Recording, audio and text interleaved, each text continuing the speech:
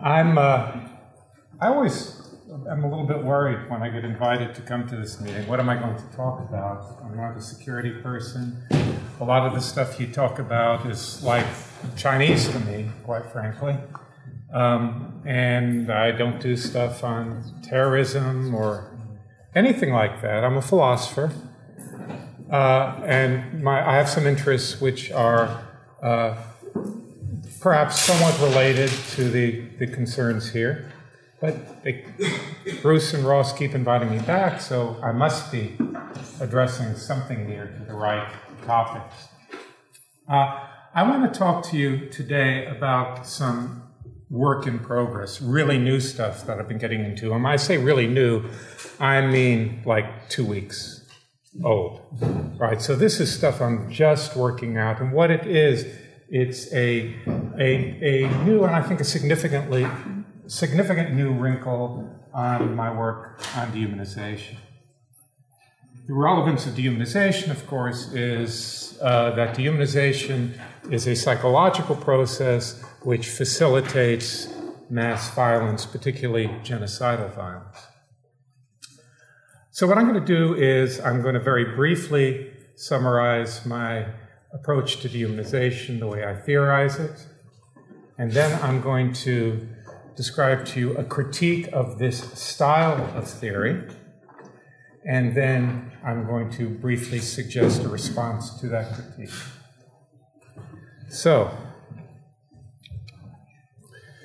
the word dehumanization is used very widely, both in the scholarly literature and in the popular media, and it's used to mean a lot of different things. And it's accumulated lots of meanings since its introduction in 1818. Here's a list of some of them. These are some of the main senses of dehumanization in the literature. I confine myself to number 5, the one in bold. So when I talk about dehumanization, I mean conceiving of others as subhuman creatures, typically evoking horror, dread, or disgust. Now, how do we theorize this? This is a well-known phenomenon. It's very widely accepted to be a phenomenon that we find in genocide and war and other forms of mass atrocities. Well, I'm going to use these two texts here to kind of motivate my analysis. The text on the left, on your left, was published in 1685 by an extraordinary man named Morgan Godwin, who was a clergyman, an Anglican clergyman, and a civil rights campaigner in the colonies, in New England. And he wrote this book to criticize the dehumanizing attitude of the slaveholding colonists towards their slaves. The text on the right is a tasteful little publication that came out in 1942, entitled, as you see, Der Untermensch, the Subhuman, under the editorial supervision of Heinrich Himmler. So there's Godwin, there's Himmler, separated by centuries. Now let's contrast some of their views. This is, of course, not Godwin's view. He's describing the views of his fellow colonists in New England. The Negroes, though in their figure they carry some resemblances of manhood, yet are indeed no men. So he's saying they outwardly appear to be human beings, but inwardly, really, they're not human beings. Compare this to Himmler. Not all of those who appear human are, in fact, so. Woe unto him who forgets it. So here's the idea of beings that appear human but are inwardly not really human. Back to Godwin. Africans are, according to the racists that he was arguing against, creatures destitute of souls to be ranked among brute beasts and treated accordingly. Himmler, although it has features similar to a human, the subhuman is lower on the spiritual and psychological scale than any animal. Jews are beasts in human appearance. So here we have the idea of rank, of higher and lower, which gets us to the idea of subhumanity. Now, in my analysis, to make a long story very, very brief, this is how we should understand dehumanization in relation to these two axes. When we dehumanize others, we think of them as having a human appearance, but really being non-human, and not only non-human, but of a lower rank, subhuman. Okay, that's the theory, in short. Now, Appiah's challenge. This is Kwame Appiah, a very fine philosopher. And Appiah argues that when we dehumanize others, we form a special kind of antipathy towards them. This attitude motivates acts of abominable cruelty towards the humanized others. And these acts and the attitude motivating them cannot be accounted for merely by the fact that the dehumanized other is conceived of as a subhuman creature. So to take an example, Nazis often describe Jews as vermin.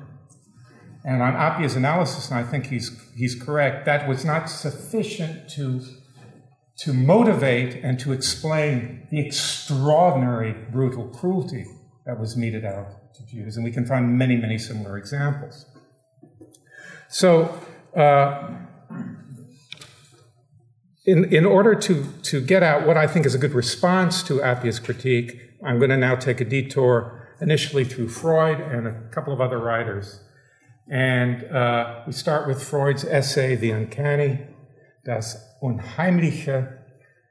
And the way Freud uses unheimlich, and the other authors we're going to look at as well, he uses in a different sense than we use the term uncanny in ordinary English. You might say someone has an uncanny knack of, I don't know, predicting who's going to win the Eurovision Song Contest.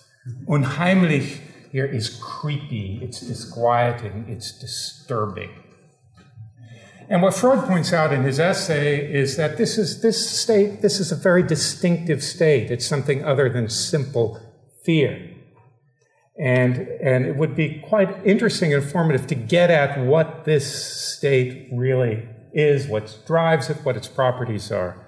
Freud was riffing off a 1906 essay by Ernst Jentsch, which was the first essay on the uncanny. And what Jentsch argued was that the uncanny, this quality of uncanniness, is a function of uncertainty about the ontological status of something. In particular, the inability to determine whether something is animate or inanimate. An apparently animate being is in fact alive. The uncertainty whether an apparently animate being is in fact alive, or conversely, whether a lifeless object might not in fact be animate. Now, this takes us to Masahiro Mori, a roboticist, who riffs on Jentsch. And Mori is concerned with the difficulties in producing realistic robotic simulations of human beings. What he argues is the more human-like a robot gets, the more positively we're disposed to it until it's almost like a human being. And then we get what he calls the uncanny valley. It just seems creepy. There's a lot of empirical research on Mori's claims, some of it cast out on exactly how Mori cashed this out, but all of this research suggests that Mori was onto something. Okay, problem with the Jentsch-Mori thesis. Although ambiguity with respect to whether a thing is animate or inanimate may be sufficient to elicit the feeling of uncanniness, it is not necessary for doing so. And you can see that from the following. All right, that's indisputably uncanny, creepy, disturbing, disquieting. But the ambiguity is not an animate, inanimate one. Likewise, this.